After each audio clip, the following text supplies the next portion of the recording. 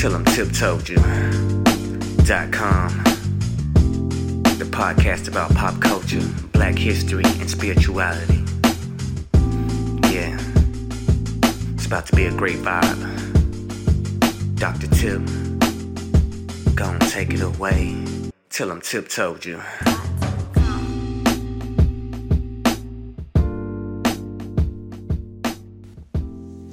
Hey y'all, hey, it's your girl Tip. Thank you for joining me for another edition of Tell 'em Tip Told You. I'm glad that we're here together. We have an opportunity to talk again. And some things I want to share with you. I want to talk just about everything that's going on and what I think we should be doing. I promise you it's not going to be a rant like last episode. Today is going to be more celebratory, a little bit more instructional on some things I think we should be doing. Let's just jump right in. Let me just do a couple of current events. It's actually one kind of current. Well, anyway, let's just do current events. So, basketball player Mikey Williams is now considering going to an HBCU because of his support of these schools. And then we have brother CJ Bowler, who is transferring from Vanderbilt. This is football. Mikey Williams is basketball. So football is CJ Bowler transferring from Vanderbilt to Alcorn. And some of us have been sharing that social media challenge about having our athletes start to return to HBCUs. I think this might be the beginning of a beautiful movement. I am extremely excited about it because you know how I feel about HBCUs. But I want to put a pin there and say this. HBCUs must get ready to receive these students. And I'm not just talking about athletes. I'm talking about hopefully, as a result of the changing socio-political climate, then we will see larger numbers of quality students changing their decisions from PWIs to HBCUs. HBCUs must put themselves in a position to accept these students and to give these students what they need. Now, historically, one of the reasons I love HBCUs historically, and the ones that I have attended, FAMU and Fort Valley State, were full of high quality teachers who shared culture and tradition with the students and were they were spaces where a certain kind of political ideology was nourished, right? I don't think I would be the person I am if not for the climate at FAM and at Fort Valley to create a citizen who is informed and committed to their people, right? I wonder now how some, not all, how some HBCUs have drifted from that original purpose. Now, I'm very proud of what's going on at EWC. It looks like their president, Dr. Faison, is doing as much as he can to make sure it contains that kind of traditional HBCU ideology. But we see other places where some anti-Black stuff is happening. There were a couple of missteps, I think, among HBCU administrators saying things like all lives matter. That was a little tone deaf. At the bare minimum, it's tone deaf. We also have to look at who's really pulling the strings at some of these HBCUs and alumni. Now, so let me take it off the administration at HBCUs. Alumni like myself who came up in a given era where our HBCUs were very politically motivated.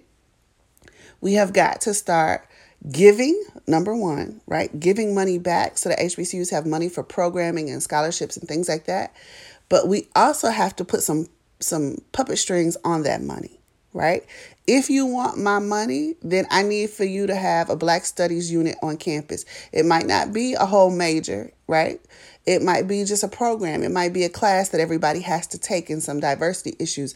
But HBCUs have got to return to their roots. Right now, with the result of COVID-19 and its impact on state budgets, a lot of HBCUs are taking drastic budget cuts this year. And they're going to start complaining that they don't have enough money. So it is prime time for alumni giving to be one way that we seek to steer our HBCUs in the right direction. And that is towards their roots, right? Their roots were to produce Black excellence. One of the criticisms I have of some HBCUs right now is that they are trying to be mini PWIs. So they're trying to take programs and mission statements and goals from local PWIs and cut and paste them into their context. It doesn't work. We're not working with the same population of students. We're not working within the same political or historical context. So the plug and play doesn't work, right? I am concerned, and I'm probably going to take some heat on this. I am concerned that so many administrators in higher ed come from a higher ed background. Here's what I mean, that they are trained in the programs called higher ed administration, and they don't necessarily come from inside institutions. That has me a little worried because I'll unpack that another day. But just suffice it to say, if we love HBCUs that, like many of us say we do, we rock the Nelia, we show up at homecoming, all that kind of stuff. Now is the time for strategic giving and involvement in alumni affairs.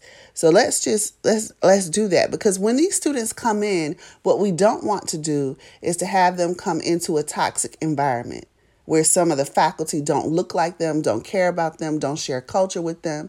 Some of the faculty in some of these schools are anti-HBCUs. Ask me how I know. So we have to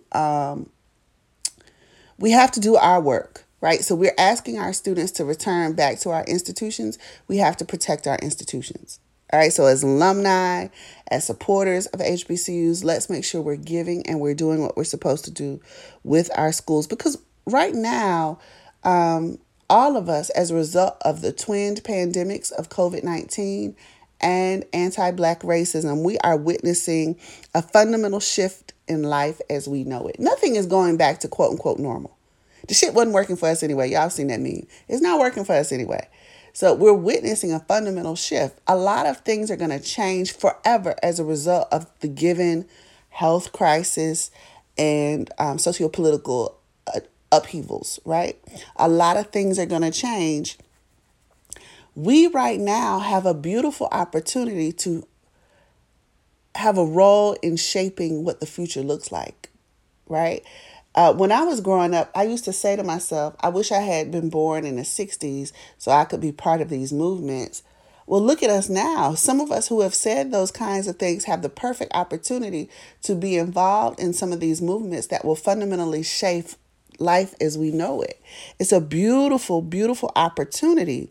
And that's what I'm saying about HBCUs. Those of us who love HBCUs, this is a beautiful opportunity to have some input on where we go from here, right? And those of us who are educators, you see right now there is a growing movement about removing police from schools. Many of us have been doing that work for years, saying that we need to invest in other programming in schools, not school safety officers or school resource officers, right? Which has anyway, the school to prison pipeline is very real. That's another topic for another day. But we have an opportunity to shape life, and it brings some faith and hope because we can have that agency. But let me tell you what else it does. It is causing a lot of anxiety and stress among our people, particularly those who are putting their bodies on the line and being out in the protests, right? We have to care about ourselves. So self-care has to be radicalized in this moment. As Audre Lorde says, radical self-care is a political act, right? So some of us, our form of resistance has to be in making sure not only we are taking care of ourselves, but the people around us who are involved in this systematic change are also taking care of ourselves, right? Anxiety and stress have very detrimental effects on the human body. If you tuned into my IG Live Friday, I talked about this. I'm going to put a link in the show notes so that if you didn't see it, you can go back and watch it. Stress can cause forgetfulness, insomnia, digestive issues, dull headaches, all this kind of stuff. And in many ways, we have internalized those physical red flags and made them a normal part of our day. Well, I just worked really hard today. That's why I don't feel well and I can't sleep and I have a headache. No, baby, that's stress. That's not normal, right? And so right now, It is hard to watch TV, to be on social media, to read blogs, and not be moved towards anxiety and stress in this moment because there is so much upheaval happening, right? Humans crave structure and stability. And right now, because things are changing, there seems to be a lack of stability. We have to deal with the psychological and physical effects of those upheavals. And so we have to create spaces within which we can find Black joy, right? There is a Instagram clip going around right now. I put it on my stories yesterday of just videos of Black people laughing. And by the end of the clip, I was laughing, right? Because I love Black joy.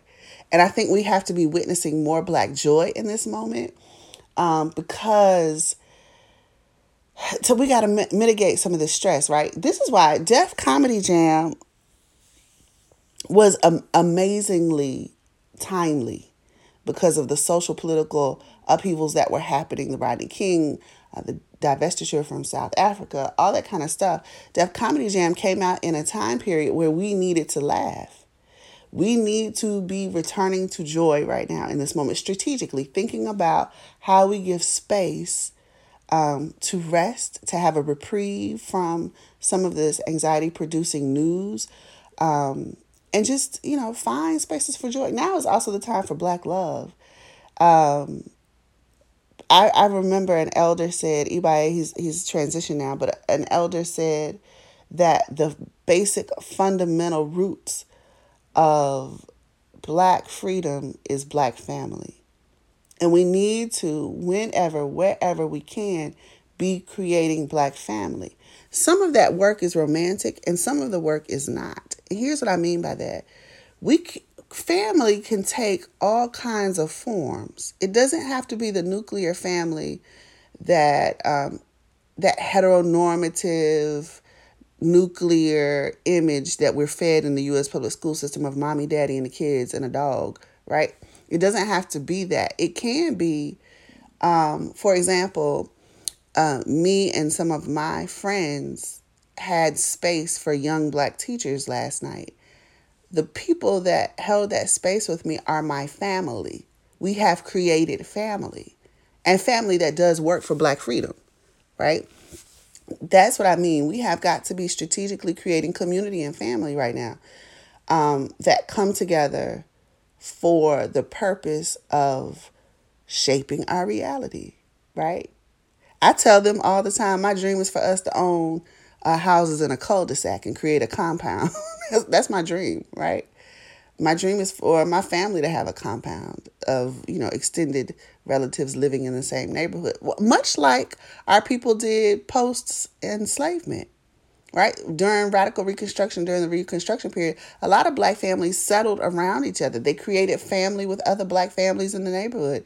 The street that my grandparents' home is on is called Pogue and Woodyard because those are the two families that lived there historically, right?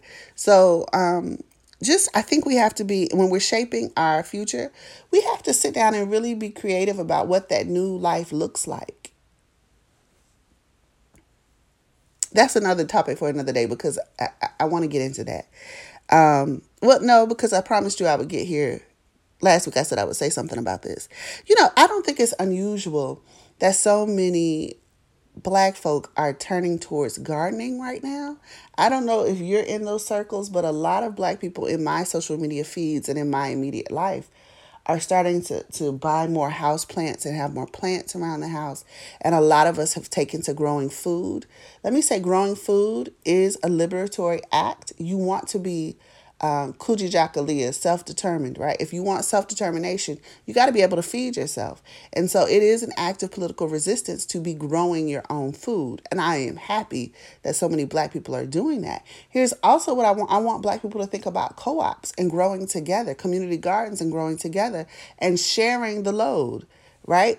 So when I'm talking about building a family compound or building a neighborhood that feels more like a family, I'm talking about you might raise chickens and I can come get some manure out of your yard. I can come get some fresh eggs and I'm going to give you this basket of peppers that I grew and I'm going to give you, a couple of cabbages that and then Sally on the corner, she makes jams and jellies. So she's teaching the kids how to can things. This is what I, Tiffany, envision for my future.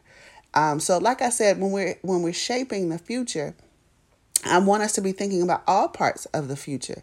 Now, here's why last week I said that there seems to be a reason so many of us are turning to growing things and having living things in our house.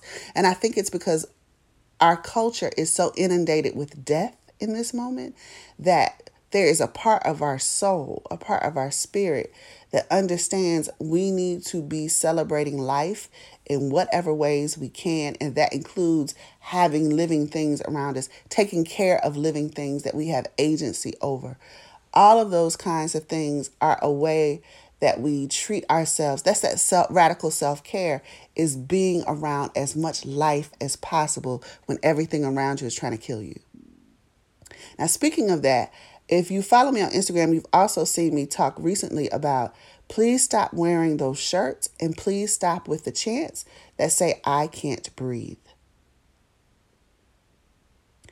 In traditional African cosmology, in traditional African thought, word sounds have power. Hell, in Christianity, word sounds have power. The things we say out of our mouth, the power of death and life reside in the tongue. You remember that? When you are saying, I can't breathe, you are creating energy that will prevent you from breathing. Please don't do that. I would rather the chant be, I can breathe now. I can breathe, or something like that, right? But not the I can't. If you bought the shirt, just put a piece of paper or put a nice little Africa pen over the T, something, fix it. Because we don't want to be putting that energy out there that we cannot breathe. We can breathe. Breath is the basis for human life, right? Spiritually, in Lukumi and Ifa and in Christianity even, we are molded from clay, and it's the divine breath that gives us life. So I just want us to be careful about how we're using words, because again, we're shaping reality. And I don't want us, in resisting death, to be calling more death to ourselves. Let's be careful with that. Now, I want to talk about a legitimate feeling that I've had this conversation with a couple of people, not just one or two, a few people about this, and I want to share it with you. Some of us right now, baby, I put it on Facebook the other day, and I'm going to do it. I'm going to do it today. I'm going to make a t-shirt that says, I told you so. Because there are some of us, it's one in every family, it's one on every work committee, it's one in every classroom. There have always been black people trying to tell you this was coming. There have always been black people trying to tell you that the system was set up to kill us. And y'all called us radical. Y'all told us we went too far. Y'all told us we pulling the race card too much. And now look at your ass. Out here trying to follow and make shit up because you wouldn't listen hundreds of years ago when black people when Martin Delaney was writing about this, when Anna Julia Cooper was trying to tell you about black women's space in the resistance. Do you hear what I'm saying? Black people been saying this stuff for a very... Kaepernick is only one of a line of us that have been trying to wake y'all up. And I want to make a t-shirt for all of us to say, I told you so.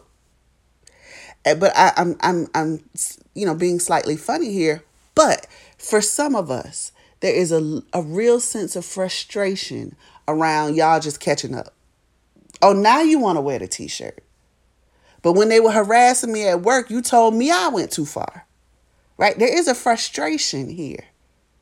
Where when you were trying to silence me in that meeting, now you want me to step up and say something. Now you want me to sign a white paper y'all done written. Now you do? Now you do. After I okay. Right? So there's a sense of frustration among some of our black people. So I'm going to talk to the black people that are frustrated right now because I got you. I feel it. I feel it. Let me say to you something. Right now, it's time to have a little grace. I'm just happy people are catching up. I recognize my frustration. I'm giving voice and name to it. I'm giving myself space to reflect on where it comes from. But at the end of the day, I need my brother and sister to come with me. They might be late as hell to the party, but we finna party now. Right? So that's, I just want to, I want to validate that feeling among some of us. And I want to say I told you so to some of y'all that tried to slow us down. Oh, it ain't that bad. You see the bad here, and you do. We've been trying to tell you that it was a system. All right, I'm gonna get off that because I don't want my frustration to come out. We've been ringing the alarm for a long time. I do want us to do this though. I've said this before. I want to remind us. Please be documenting what is happening. We know a lot of strategy. Those of us who have been paying attention, we know a lot of strategies that are helpful in this moment because of the documents that were left to us from the 40s, the 50s, and the 60s, right? In the archives, pay attention to your historians right now, your trained historians that love your people.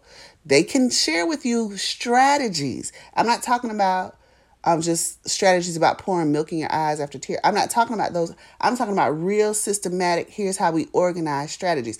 Let me tell you something. Go back to Du Bois and Garvey. They had global reach without the use of technology that we have now. They had global reach. The Pan-African Congresses, look at how there's strategy there that you can come together globally to talk about global Black issues and celebrate global diasporic culture. How were they able to do that? How were they able to fund that? How was Zora Neale Hurston able to fund her documentation of Black life in diaspora? How was Catherine Dunham able to fund it? That's what we need to be plugging into strategy. So you need to be connected to Black historians who care about our people. Now, I want to be clear that I'm adding that part, that care about our people, because history is subjective in a lot of ways. If the book I'm working on right now, I can read something, and because of my particular spiritual framework and my spiritual lens, I get something different from it than someone who does not have that framework or lens might get. Let me just be more clear. So y'all know I do research on Black literacy and how people write their spirituality, how the written word is used to maintain spiritual traditions in Black lives, right? You might not know that, but now you know. That's what I do. And when I read things, it is from the perspective of someone who had a grandfather who was a conjure man, who herself is an Orisha devotee, right? Someone who is scratched in palo, someone who is an espiritista.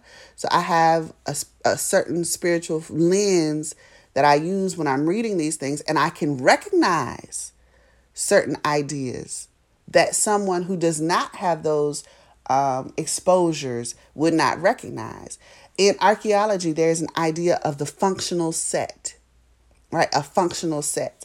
Now, what I'm about to say is going to go over some of your heads, and that's the example I'm giving. If I am exploring an old plantation, right? And in the ruins of a cabin where the enslaved would live, I find in the corner an old iron pot and a bunch of nails. Now, if you're coming to that with a certain Christian, Judeo-Christian lens, you may wonder if the person was a blacksmith or if, they just kept the iron goods in one part of the home for a particular reason. However, if you come with the spiritual lens that I'm using, I'm like, okay, were these people Congo in descent?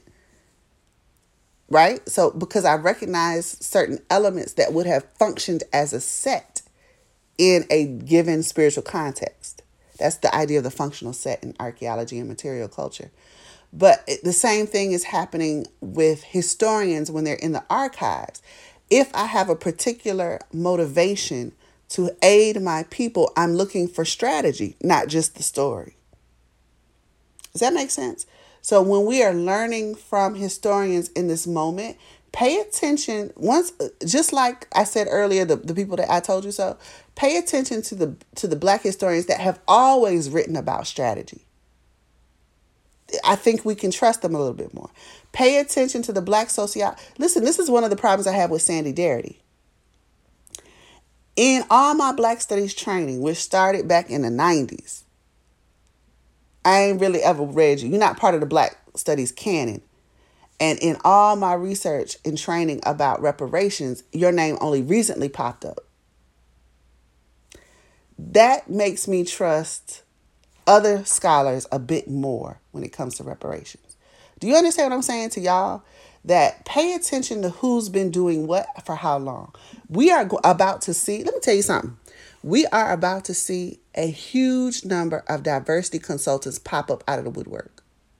Oh, everybody and their mama gonna be doing some diversity and inclusion workshops. Everybody and their mama gonna be doing workshops on de-escalating conflict resolution. Get your hustle on, right? But if we are the ones doing the hiring and the signing of contracts, pay attention to who's been doing the work. Some people are going to be monopolizing on this moment, and they're going to bring you half-ass strategies that haven't been thought out. Pay attention to who's been doing what for how long. It's some of them people y'all were making fun of that you need to be now going back to and saying, can you show me how? All right, I just want to say that. Those of us who have been doing the work for a while, we got to move past the frustration, and we have to be creating spaces to educate our people, right? Spaces where we can help people understand. If the people, and I want those people who are very motivated for change, but who ain't been in this longer than 2 weeks ago, I want you to seek out the people you made fun of about the race card. Because some of us can tell you when you're about to make a misstep. Like I think Blackout Tuesday, that was a misstep. That was a misstep. You heard the podcast, the last episode, and if you didn't, go back and listen to it. You made a misstep. But if you had been connected to some old school activists, somebody could have helped pull your coattail on how that wasn't going to quite get accomplished what you need to get accomplished. Right? So both the old heads and the new to this need to be in spaces. Some of us need to be pulling on the energies of people who just woke up. Because you're refreshed. You're new to this. You're excited about, what's going on.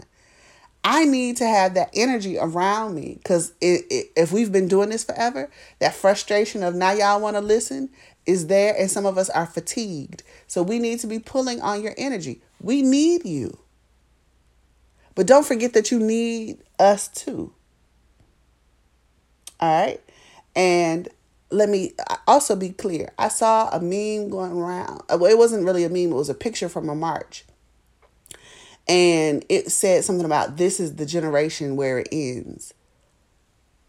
I'm not cool with that. Because it presents hundreds of years of effort went into making this moment. This didn't just pop up in this generation. Y'all not the ones that just fixed it, right? This is a historical continuum. So your generation might be the one that sees the end, but you ain't the one that ended it. Do you understand what I'm saying? All of us are necessary for liberation. And if we are going to be as strategic as possible, it has to be intergenerational. Young people need to be in conversation with old people right now in this moment more than ever. If you study the Black Arts Movement, Gwendolyn Brooks is a prime example of this. During the Black Arts Movement, Gwendolyn Brooks, as a poet, was working at Fisk. And she says that it was her students who taught her to be Black. Like before that, she was Negro. It was her students who introduced her to Blackness. Right? So there is something for the old people to get from the young people. But young people, Gwendolyn Brooks had to teach her students the rules of the game so that they would better understand how to break them strategically. Our elders made mistakes. And because they made mistakes, they learned lessons that you don't have the lesson for yet. Talk to them. They know what works and don't work. So we have to be creating spaces within which we can do this. And we have to be very strategic in creating a balance between impulsivity and strategic planning. This work is long-term work. And I'm worried that this generation doesn't see that because they've not been. Let me say this. It's not their fault. I work in education. I know what these kids have been taught. They have not been taught about the historical continuum. They don't know what the Panthers were doing. They don't know that the Panthers will model themselves on the Deacons for Defense. They ain't never heard of the Deacons for Defense. They ain't never heard of a Robert Williams. So they think somehow that the stuff that they're doing now is new. And it's not really their fault, but it is our fault that we are not telling them now, hey, wait a minute. Yeah, your generation is very necessary, and you all might be the ones blessed enough to see the change. But guess what? It's the efforts of people in the 18th and 19th century to get free that led you to this point. We got to create spaces for that communication and dialogue, right? I told you last night, a group of my friends, we held space for some young Black teachers because my friend, we've been in education and we've been committed to Black education. So if you want to learn more about Black teachers and Black education, come talk to some elders. Let's figure this stuff out together. It was a very fruitful conversation. You all can be doing that in whatever industry you're in. Maybe you're an entrepreneur. Meet with some young Black entrepreneurs and some old heads. That old man that run the shoe shop, right? He knows something about businesses and longevity. See, some of us are looking at the... I'm going to go to the entrepreneur thing because that touches my heart. Some of us are looking at social media entrepreneurs and thinking that's what entrepreneurship is. And it is, right? They're running successful businesses. In some cases, it's an illusion. But in some cases, they're running successful businesses. But let me tell you something. They have not demonstrated longevity yet. However, that old soul food restaurant that's got dust on the menus that your mama and them talk about going to when they were little kids, that's who you need to be talking to. Because they can have a conversation with you about longevity. That old Black beautician that's still doing pressing curls for all the old people in the church, that's who you need to be talking to. You want to sell some bundles because she's going to be able to tell you how you stand the test of time and how you build clients that are family. I'm not saying ignore new school coaches. I'm saying new school coaches need to have them a mentor from some of these old traditional Black businesses. And let me say this, as more of us are becoming more committed to deliberately doing business with Black people, I want to point out that all of us do not have to sell t-shirts, shea butter, bundles, lashes, tea. You understand what I'm saying? Let's get creative about the businesses we develop. I have an educational consulting firm. You understand what I'm saying? We have to diversify our efforts. We are not just a people. Now, I'm not, listen, please, I want to be very clear on this.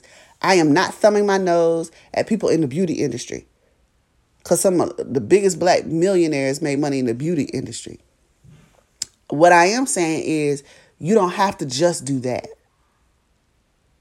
Some of y'all can cook your asses off. Open a restaurant. Some of y'all like to drive. Go into trucking. Open a delivery service. Do you understand what I'm saying? Some of us are very good at creating beauty. I have a sister friend, Events by Lisa, who does event planning. Right? Because that's her. I want us to think outside I'm going to make some t-shirts. I'm going to order some lashes. I'm going to get these bundles. You can make money in those places. But I'm just saying that's not the only place. You think about what your gifts and talents are and have a conversation with that old Black business in your neighborhood. The Black funeral home? Oh, baby. Some of us need to be, anyway, mortuary science. All right. So I talked about, I'm going down my list. I'm trying to make sure I'm hitting everything I want to talk about because I'm going off on tangents. All right. So, the phone rang, so that threw me off a little bit. I'm sorry. So I know sometimes it seems like this is just, anyway, I'm not even going there. So the next thing I wanted to talk about was National Range Day. So this Saturday is National Range Day. There is a movement afoot for Black firearm instructors to be at the range. For those of us who are interested in self-defense classes to learn firearm safety, to learn about regulations for firearms in our given areas. So if you have access to Instagram, I'm going to send you to My Sister's Keeper Defense. And if you click the link in her bio, you'll be able to see a list of the different locations where they will be on Saturday. If you're in the Atlanta area, it'll be Stoddard's Gun Range in Midtown and Douglasville. This Saturday, the 13th, is National Range Day. They're asking for Black people to wear all black on that day if you choose to go. I also want to send out this reminder because I am an iffy on National Range Day.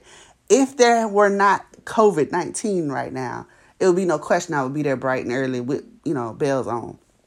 However, because I have these underlying health issues, I'm trying to be careful. And so I'm not sure if I'm going to go to National Range Day. I don't want you all to feel pressured. I want us to remember. And I'm becoming frustrated because I keep seeing these pictures and things of people out and about without masks on. Y'all, please, please, please remember that we are still in the middle of a global pandemic. Just because the media's attention has shifted does not mean that our attention has to shift. Pay attention. 80% of the cases in the state of Georgia right now are Black folk. Be careful. If you choose to go, make sure you're taking your mask. Make sure you're social distancing there. Don't be hugging up on people. I know how it's hard for me because I'm a touchy-feely person. I miss hugging people.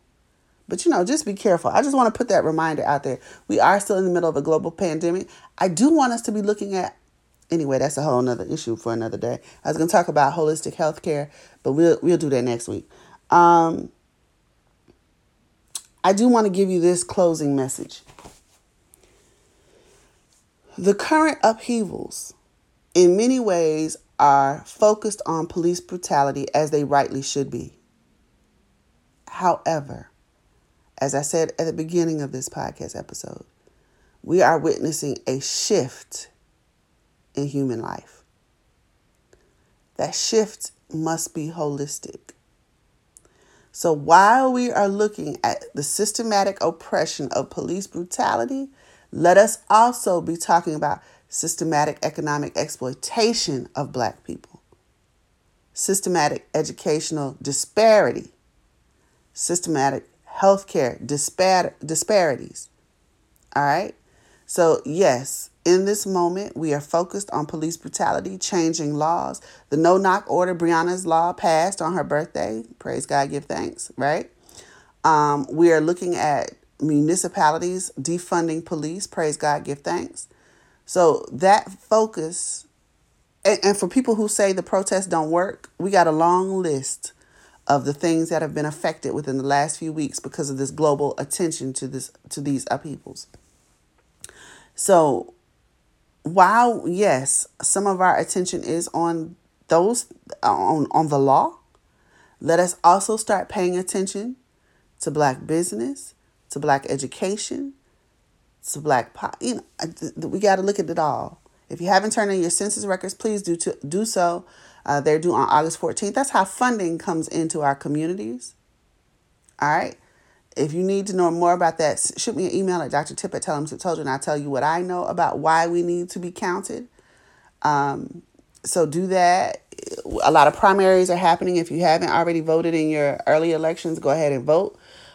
Make sure you are an informed voter. Just don't be looking for Democrat, Republican. Pay attention to what the policies are. If you don't know, reach out to someone who may know. If you have AKAs around you, and I'm only saying this because I'm an AKA, so I know that we have this programming. If you have a chapter of Alpha Kappa Alpha Sorority Incorporated near you, reach out to them. We have a target called Connections, and we are helping people learn about candidates. So you might be able to reach out to your local chapter and get information on candidates and things like that. I think that's all I really wanted to say today. Be around health and living things. Stop saying you can't breathe. Create space for intergenerational conversations about how we do this. And let's create the change we want. All right. I love y'all. Tell them to told you have a good day. Bye.